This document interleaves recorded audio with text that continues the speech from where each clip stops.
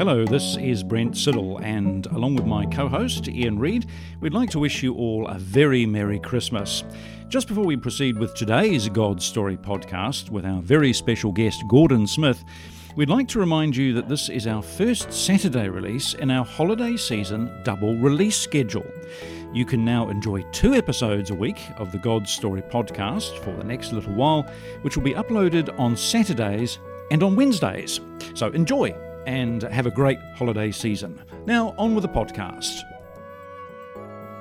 The Holy Spirit is a central part of God's story, but there's always been debate about the role of the Holy Spirit in Christian life and practice.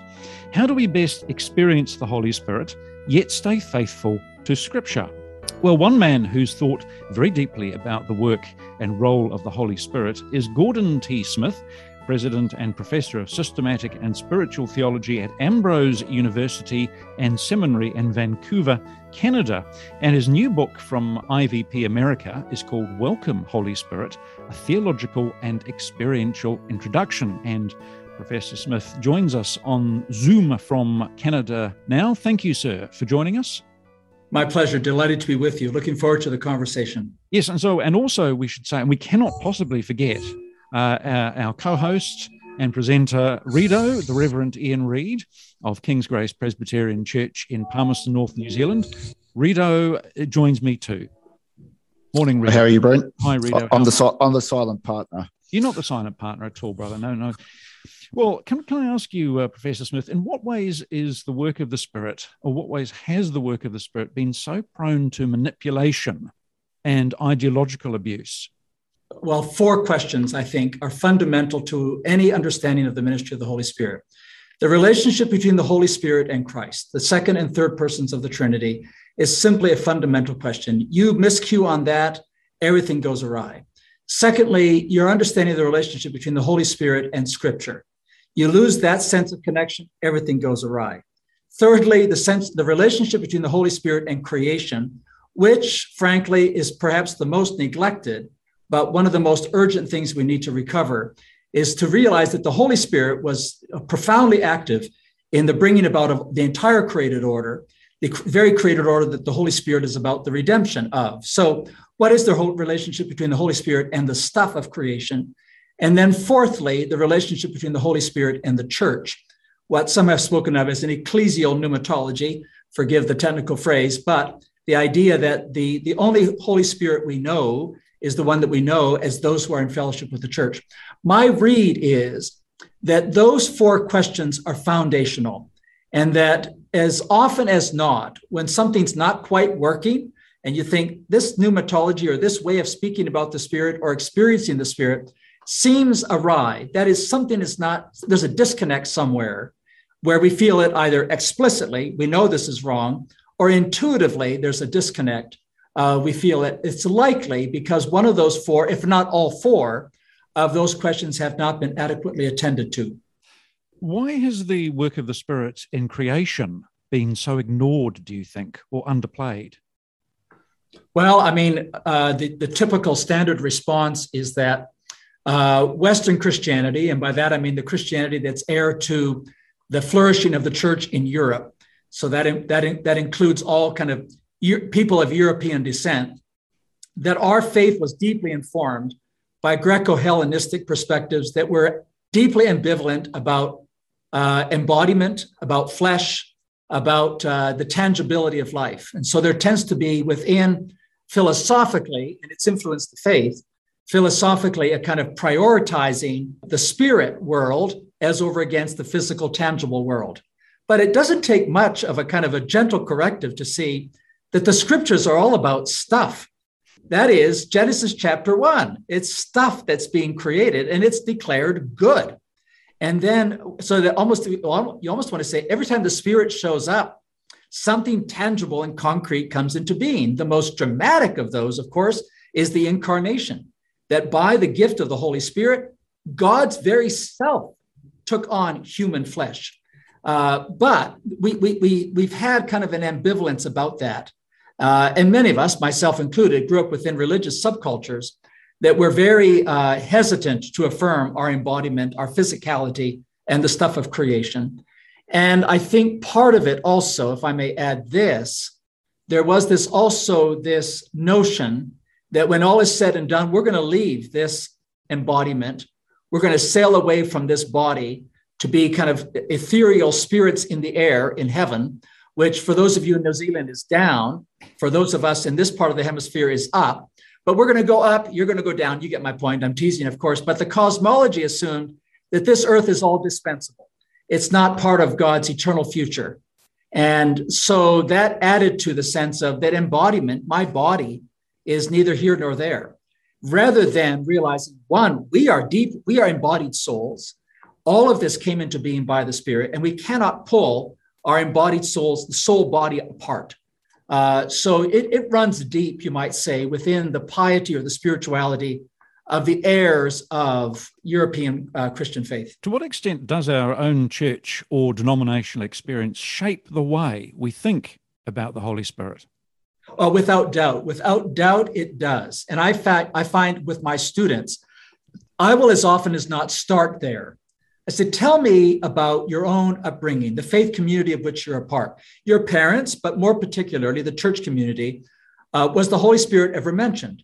And if the Holy Spirit was mentioned, in what context and setting? And it was interesting for me to do this in Romania a number of years ago. And I teased the students that I was with because they represented a group of both Baptist and Pentecostals. And I said, yesterday morning at Trinity Baptist Church, there was literally no reference to the Holy Spirit. It was all about the Father and the Son. And the Spirit presumably was taken for granted. And then in the evening, I preached at a Pentecostal church, and it was all about the Holy Spirit with no reference to the Father and the Son. And there's no doubt that within the one where there's a non-mention, that is what you might think of as a truncated pneumatology, there's no reference to the Holy Spirit. It's an absent Spirit. In fact, the pastor jokingly said, we're Trinitarian, Father, Son, and Holy Scripture. Those are our three. And they're biblicists. They're Bible-believing Christians. And then there's almost, you might say, a pneumo-centered or a spirit-centered piety and liturgy in the other, and all points in between. But I think it's very helpful to just step back, not in a judgmental way necessarily, to say, what are my religious roots? Or if you came to faith as an adult, the faith community that was catalytic in that played a kind of an instrumental role in your coming to faith, what was their pneumatology? And are you able to describe it? And part of what I'd like to do, even in those 4 questions, is to use those 4 questions to say, from what you can recall of the church community you were a part, do this kind of audit, you might say. But in that case, it goes back to your own experience of coming to faith as an adult. And what was in that actual journey to faith, how was the Holy Spirit talked about? How was it referenced? How was the Holy Spirit referenced? Was the Holy Spirit mentioned at all? Where did that come into the reflection or the dialogue or the conversation about it? So I don't know whether your tribe was influenced by mine as mine was, but we used to talk about 2 little booklets that were put out by Campus Crusade for Christ. The little brown or tan booklet that was about coming to Jesus, and the little blue booklet that was about getting the filling of the Holy Spirit, as though this was 2 separate things. Whereas the New Testament, I think, weaves these together. But it's helpful that your question is so spot on that that's, in one sense, where we need to begin, because we've been formed consciously or unconsciously within some kind of understanding of the Spirit. Rito, I'm going to bring you in here. Rito and I, are we allowed to say, Rito, that confess that we come from an Anglican background or Episcopalian background? So how does your understanding of the Holy Spirit come into play? That the description of the Father, Son, and Holy Scriptures is kind of an apt one, I think, from my kind of growing up within that kind of Reformed Anglican kind of background, and I think people have been working and struggling. Kind of how does the Spirit kind of fit in, and how do we reassess without going too far? And I think often though it's been a position of pointing the finger at other people and seeing the excesses of the other, and not wanting to be self-reflective, kind of in that. I don't know if that's been your experience as well, Brent. Yes, I think Father, Son, and Holy Bible Professor Smith's phrase sums it up well. I'm going to bring you back in, Professor Smith. Are we so obsessed in some of our churches today with the work of the Spirit that we forget about Jesus? Well, I think that's what I mean by a pneumo-centered or spirit-centered piety or spirituality. So I want to approach the question positively. When someone says to me, I would like to know the full experience of the grace of the Holy Spirit in my life, what can I say to that? That's a legitimate longing and aspiration. But I think what people often fail to see is that in actual fact, our experience of the Spirit is a means to an end. It's not an end in itself. It's a means to an end. So if the Holy Spirit grants us grace, dwells within us, or to use the language of the Gospel of Luke, we are filled with the Holy Spirit. Paul uses that language, be filled with the Holy Spirit. But to what end? To what end are we filled with the Spirit? So that when the book of Galatians ends this way, walk in the Spirit, bear the fruit of the Spirit, and so on. Or Ephesians ends with pray in the Spirit at all times and on all occasions. What I think is abundantly clear in Paul and Luke and John, the Gospels, is that this is all a means to an end, that, to use the classic ancient phrase, that I would know, love, and serve Jesus. That is, it is all to that end. So that what I argue in this new publication is that Pentecost is in service of the ascension, that the Pentecost is to this end, that the glory of the ascended Lord would be known and revealed. So we see this in the experience of Stephen, for example, just before he is martyred. He sees Christ in real time sitting on the throne of the universe, but the text makes it very clear. He sees Christ in real time in the throne of the universe, the ascended Lord, in all of his majesty and power. How? Through the grace of the Holy Spirit. It's the Holy Spirit who opened up his eyes. So when we lose that sense, and then what we end up wanting is some kind of experience of power or manifest presence or some kind of emotional heightened experience, as though that's an end in itself. So we actually treat not just the Spirit as an end, but a certain kind of emotional high, or whatever emotional height. Oh, that's a strong word. I might want to delete that one. But you get my point. And we're looking for this high, this kind of Disneyland high, as though that's a happy state. Whereas the reason the Holy Spirit is given to us is that we would know the transforming grace of God that would lead us to be conformed to the image of Christ. That is always the end, that you might grow up into him who is the head. Paul could not make that more abundantly clear. Or in the Gospel of John, the wonderful text of John 15:4, abide in me and as I abide in you. How are you going to do this? How do you think you are going to live in real-time fellowship with the risen Christ? What a bizarre thought, except for this. A gift has been given to make this possible. The Spirit has been given that you might dwell with Christ, but it's always sustaining that clarity about means and end. How then, I wonder, do we cultivate an understanding of the Spirit that is Trinitarian? Well, not all of your hearers may warm to what I'm about to say, but I'm of that cadre of people influenced by Thomas Oden and others who are increasingly convinced that the church in a post-Christian secular age needs to draw greater wisdom on the early church. So that when you think of the Rowan Williams, I'm trying to say nice warm things about Anglicans right now. But when you think about Rowan Williams or Sarah Coakley, two of the premier theologians of our generation, part of their genius is that they draw on the wisdom of the ancient church. And I want to say, for me, I can't start to talk about the Holy Spirit without reaffirming the ancient creeds and what the church fathers were trying to accomplish in the glory of, I believe in the Father, I believe in the Son, I believe in the Holy Spirit, the great three in one, and that our faith needs to be anchored there. And frankly, going back to your earlier question, this is another way to respond.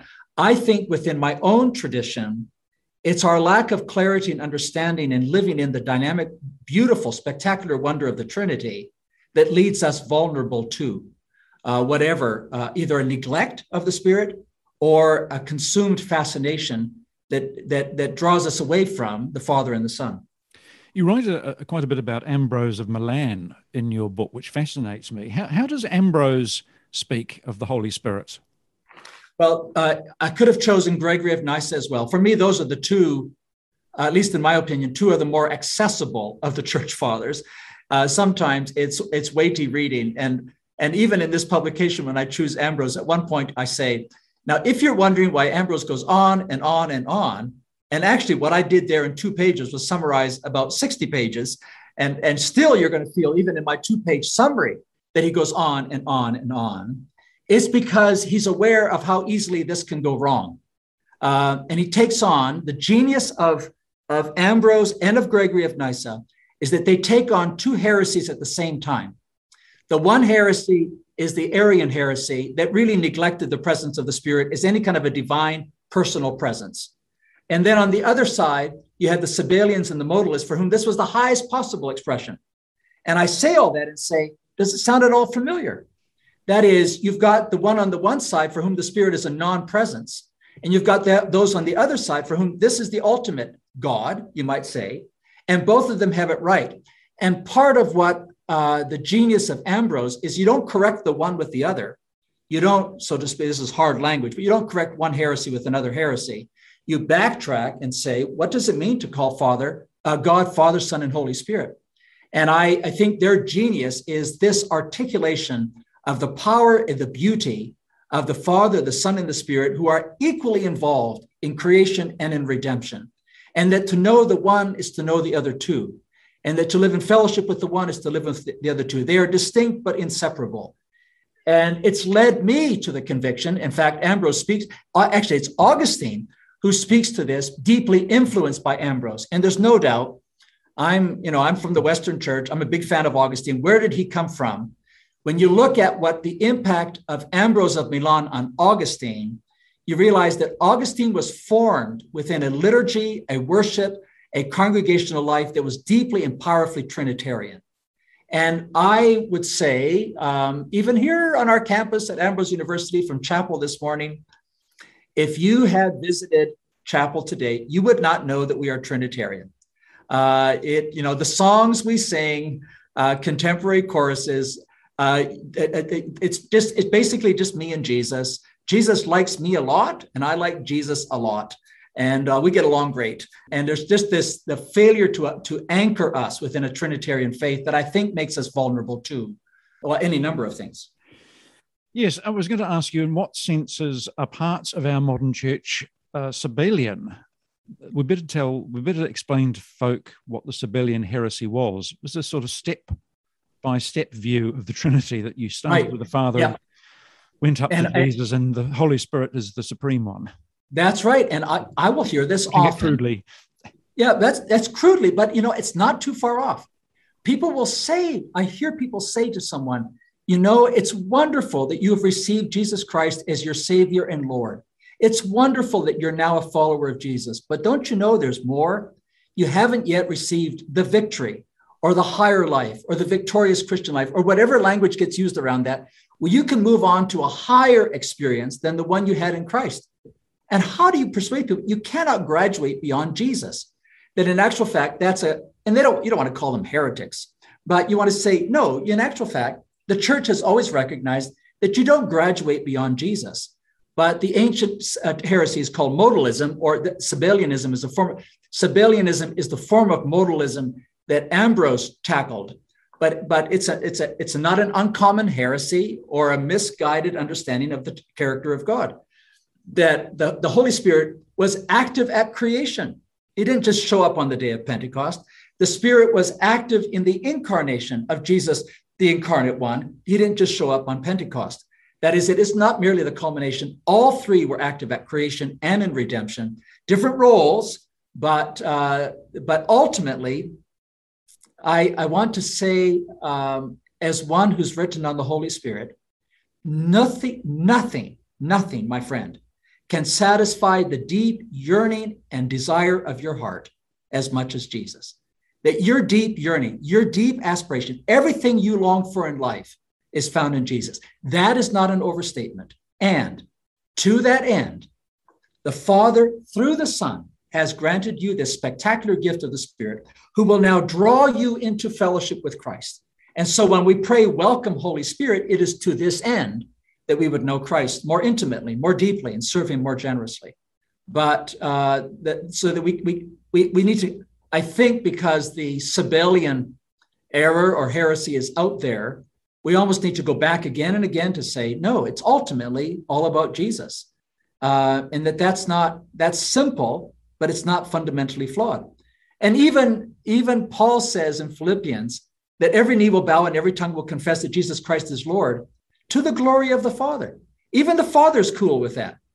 That is, the Father takes delight that you've chosen to find your life in Jesus. This is not, the Father doesn't say, hello, I'm here. Did you forget about me? No, this brings glory to the Father when you bow before the Lordship of Christ. But you bow before the Lordship of Christ through the grace and power of the Holy Spirit. It's the Spirit that draws you into an awareness of it. And I just want to bring I want to make you aware of that you're doing this in the Spirit, entering into fellowship with Jesus, and that this brings delight to the one who's the source of all things, that is the Father. A listener has asked me to ask you, how do we know whether we have the Holy Spirit?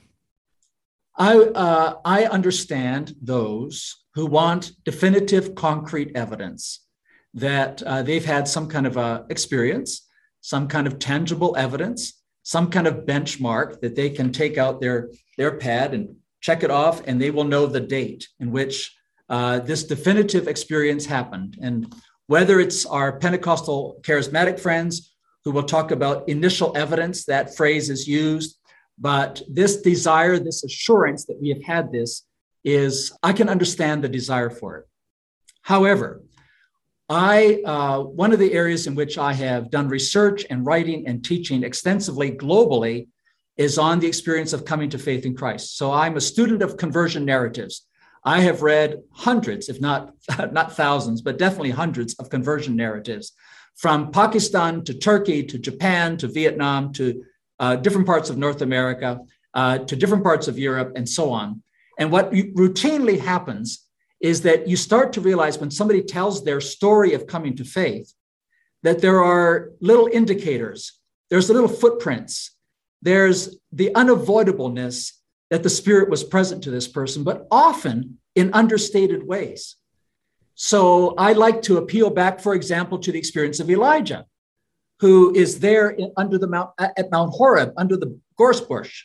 And the Spirit, and God was not present in the earthquake, and the wind, and the fire, but the sound of still silence, such that I think sometimes what we need, we're looking for the wrong thing in the wrong places, not realizing that the Spirit is often quiet, subtle, and present. But it then becomes a learned art to recognize where is the Spirit present in subtle ways, but no less powerful ways in our lives. And I don't think it's an overstatement to say you can sense this almost daily, that in a moment you were given the words to say, and you knew that was not my cleverness, or you felt patience where your own natural nature would have been impatient with the person that cut you off in traffic, or something that happens in the course of your day, a lack of anxiety when everybody around you, and you realize it's not because I'm so clever or smart, but through the grace of the Holy Spirit, this has happened. Having said that, I do believe, and I argue this in Welcome Holy Spirit, that every new Christian, we should lay hands on them and pray like Paul was prayed for by Ananias. We lay hands on every person who comes to faith. We lay hands on them and we pray. You want to call it a confirmation, whatever it is within your tradition. Lay hands and say, pray on them. Come, Holy Spirit, come. Without expecting that something dramatic is going to happen, but now living confidently that now we have asked for the Holy Spirit. And the wonderful words of Jesus, why would the Father not give to his children? So now live in the confidence that you have received this gift and now begin to walk in and bear the fruit of, because ultimately the evidence is not some dramatic experience. The evidence is that you're bearing the fruit of the Spirit in the course of your daily life. And let me just keep saying that, don't get overly impressed with yourself when you think, wow, I'm really doing well here. No. You're a fallen, pathetic creature. The fact that you're doing so well in what you say and what you do is gift and nothing but gift through the transforming grace of the Spirit. To regularly acknowledge that we live dependent lives, dependent on the grace of the Spirit. Because people are going to ask me to whether I'm why I haven't asked you this question, so I will ask you the question. What are the two basic positions on the charismatic gifts in the church today? And is there a third way? On this score, I'm indebted. I'm indebted in this whole project. I'm indebted to a number of writers, scholars, teachers, conversation partners, pastors along the way. But on this particular question, I'm particularly indebted to Gordon Fee. And I think it's noteworthy for me that Fee was affiliated with the Pentecostal Assemblies of Canada, very much viewed that as his theological and spiritual tradition. And we were colleagues together. He towards the end of his career, me towards the beginning at Regent College in Vancouver. And I follow Fee on this, not just from his publications on 1 Corinthians and other publications, but in conversations with him. He and I used to have breakfast once a week. So when I talk about the third way, I want to just acknowledge that my mentor, my teacher on this score. First, there are those for whom the spectacular gifts, or even thinking in terms of gifts, is fitting for the young pioneer church when it's first getting started. But as the church matures, it kind of leaves behind, and put all of this in quotation marks, childish things. And we no longer, in a sense, need to depend on or expect these kinds of manifestations of these gifts, because we live by the exposition of the scripture and by the conscious appropriation of the word and intentional response to the word. And an example of that would be Bruce Walke, also a colleague at Gordon Fee. Well, we are very much a word-centered. We're growing in wisdom as we engage the text, and the text forms and informs and transforms our lives. On the other end of the spectrum is that the church lives almost with an immediacy of these gifts, with a particular appreciation for the manifestation of, I'm using that word intentionally, what some people speak of as the greater manifestations, or the more spectacular manifestations, whatever that might be, of these gifts, such as tongue speaking, prophecy, discernment, and so on, that these are a greater evidence that there's been an inbreaking into our natural order. Now, going back to my earlier comment about the relationship between the Spirit and creation, it also leads to a greater appreciation for the ordinary, for the stuff, not just the spectacular that kind of bypasses creation, that seems more miraculous. I still believe in miracles, but I actually think that I'm no less taken by the way the Spirit works with the ordinary. So that's an important backstop to what I'm going to say next, that on both scores, I want to gently push back and say that the Spirit's deep fundamental work is through the normal routine rhythms of congregational life and witness. So, for example, the early church, we read Acts 2:42, devoted themselves, after the day of Pentecost, devoted themselves to the apostles' teaching, the fellowship, the breaking of bread, and prayers. Just like that's it. They just devoted themselves to this ordinary routine life, word and sacrament. You're just going to do this again and again and again? Yeah, because the deep work of the Spirit happens slowly, gradually, and incrementally. That does not mean, though, contrary to the cessationists, as they're called, that the Spirit can't, as the Spirit seeks to choreograph. So let me stress, it's not choreographable, but the Spirit chooses to act in ways in which we know something unique and out of the ordinary happened, but we're not craving it or trying to choreograph it. We're letting the Spirit do the Spirit's work in the Spirit's time. And again, Gordon Fee, I think Paul makes clear in 1 Corinthians that these gifts maybe have their place, but they're not the primary expression of the Spirit. The fundamental expression of the Spirit is the standard, routine, boring gifts of prophetic witness, the prophet, the apostles, the teachers, and the routine life of the church that we need to say every time the word is opened and proclaimed faithfully. The Spirit of God is doing what only the Spirit of God can do, to take this ancient text and use it to transform us into the image of Christ. And it happens in the ordinary, in the routine. And I think both ends of these, one doesn't appreciate that it's the Spirit that is doing this, and the other is looking for manifestations, for lack of a better word, that actually tend to bypass the ordinary. We've only got a few minutes left, so it's a question of which question do I ask to finish, really. But I'd love to know how the Holy Spirit inspires artists and musicians, and indeed scientists.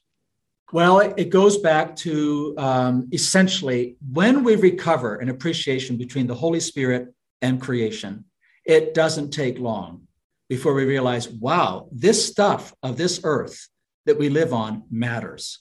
And who are those that can help us understand the stuff of life?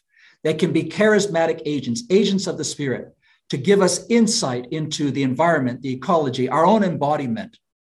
And then I'll spend more time on the second because I'm married to an artist, but then also to realize, and here I'm dependent on Hans Urs von Balthasar, especially all of us who say what I'm about to say, recognize that he was the giant on this score. That in actual fact, the presence of the Spirit in the world and in the church is mediated to us through beauty. As soon as we say that, if he's right, which I think he is, but as soon as we say that, we realize, oh, it's the artists in our midst then who design our spaces. It's the artists in our midst who draw us into the wonder and glory and beauty of the created order, who reveals the glory of God to us by the Holy Spirit. Suddenly, artists are not marginal to our lives. We lean into them in worship on Sunday morning, in our common life, whether it's our art galleries, our musicians, our dancers, or our actors. They become instruments of the grace of God, most specifically the Spirit of God in our midst. Rido, final comments from you as we wrap up. Anything you need to or want to add before we close? It's so helpful. And yeah, in terms of how does the church be Trinitarian? I think one of the big issues that I'm kind of wrestling with is how do we then incorporate both in our liturgy and taking on some of those ancient practices, how do we incorporate that kind of Trinitarian view in our worship services? This really is the right place to end, because that's where we begin and end there. But we've got to find some variation on praise to the Father, praise to the Son, praise to the Spirit, the great three in one. And if you want to do it in contemporary songs and routines and rhythms, fine. Find some way to do that. Find contemporary songwriters, hymn writers, who know how to draw us into the wonder of the Trinity.